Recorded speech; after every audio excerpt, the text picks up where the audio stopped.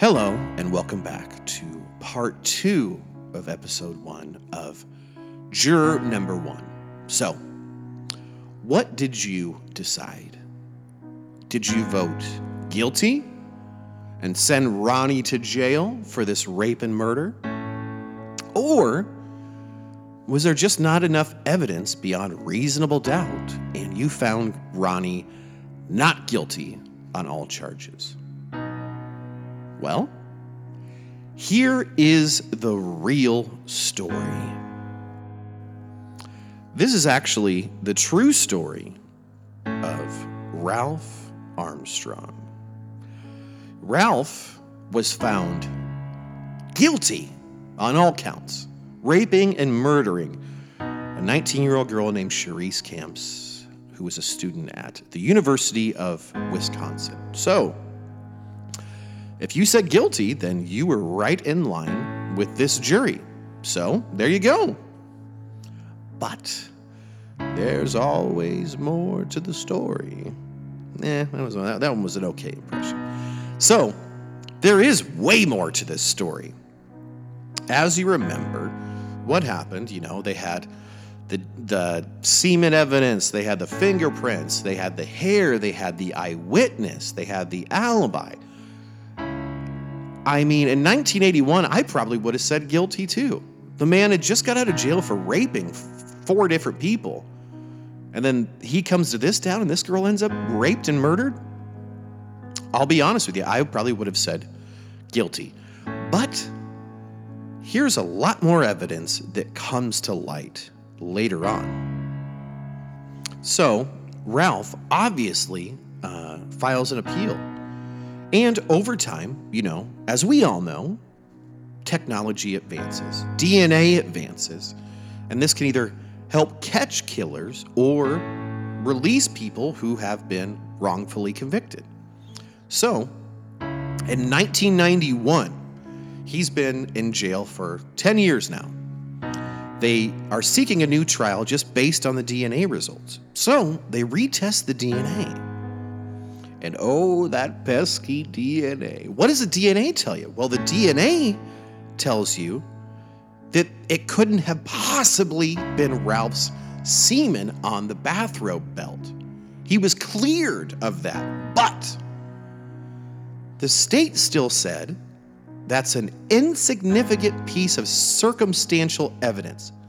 So they said that he can't have a new trial. That's insane, right? They have DNA evidence proving that it wasn't his semen on what was used to kill the person, but it wasn't enough for a new trial.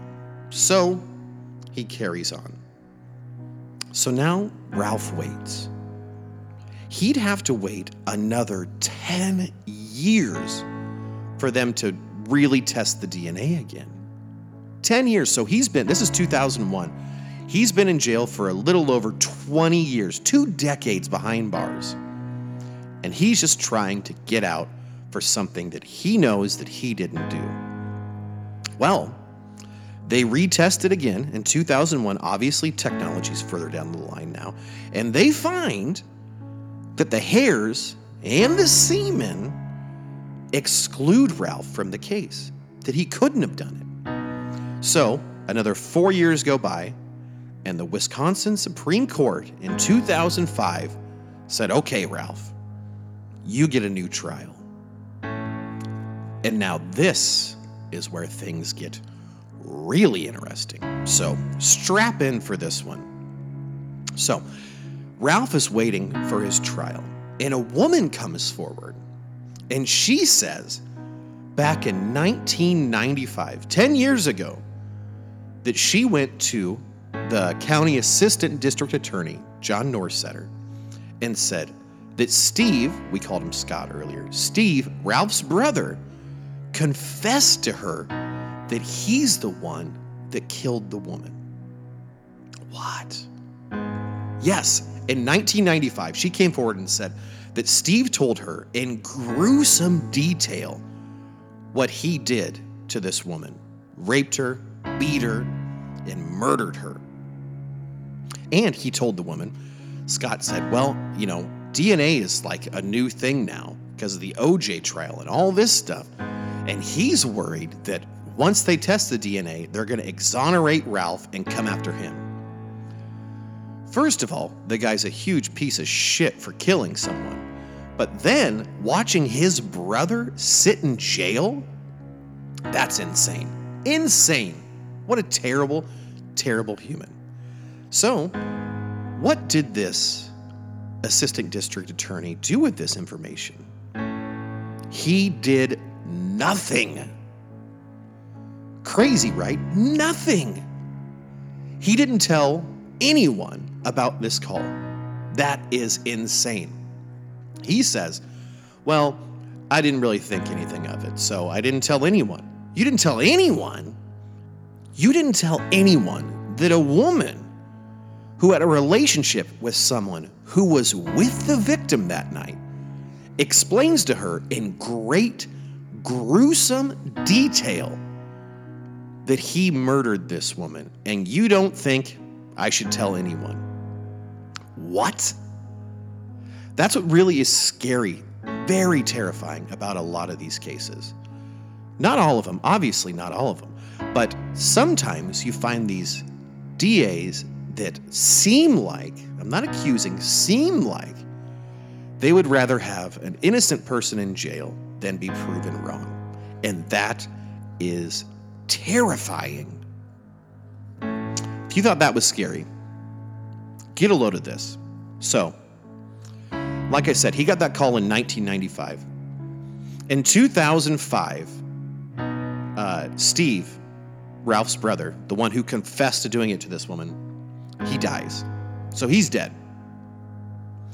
It's not till 2007, the guy's been dead for 2 years, not till 2007, the ADA finally tells these people about this phone call. He's been holding on to it for 12 years, and only after the guy dies, he tells them about it.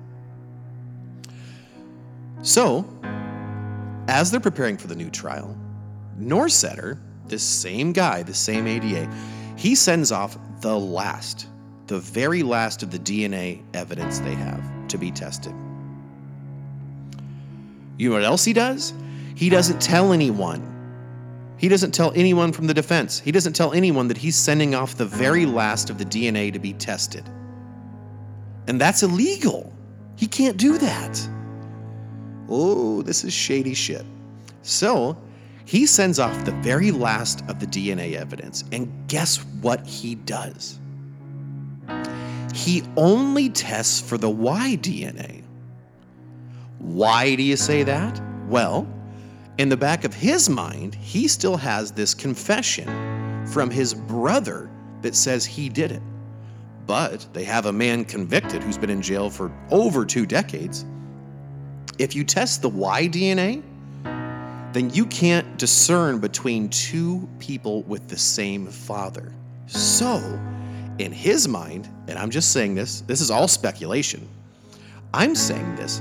He sends off the last of the DNA so they can never test it again, only to test for the Y chromosome, the Y DNA. So knowing that he has the confession from Steve, with the Y DNA not being able to tell apart 2 people that have the same dad, he's going to uphold Ralph's conviction and keep him in jail forever. And there will be no more appeals because the DNA's gone. That is shady, as the kids say, shady AF. It's unbelievable, really. So, after hearing this, that he illegally took the DNA to do this, they finally overturn his conviction.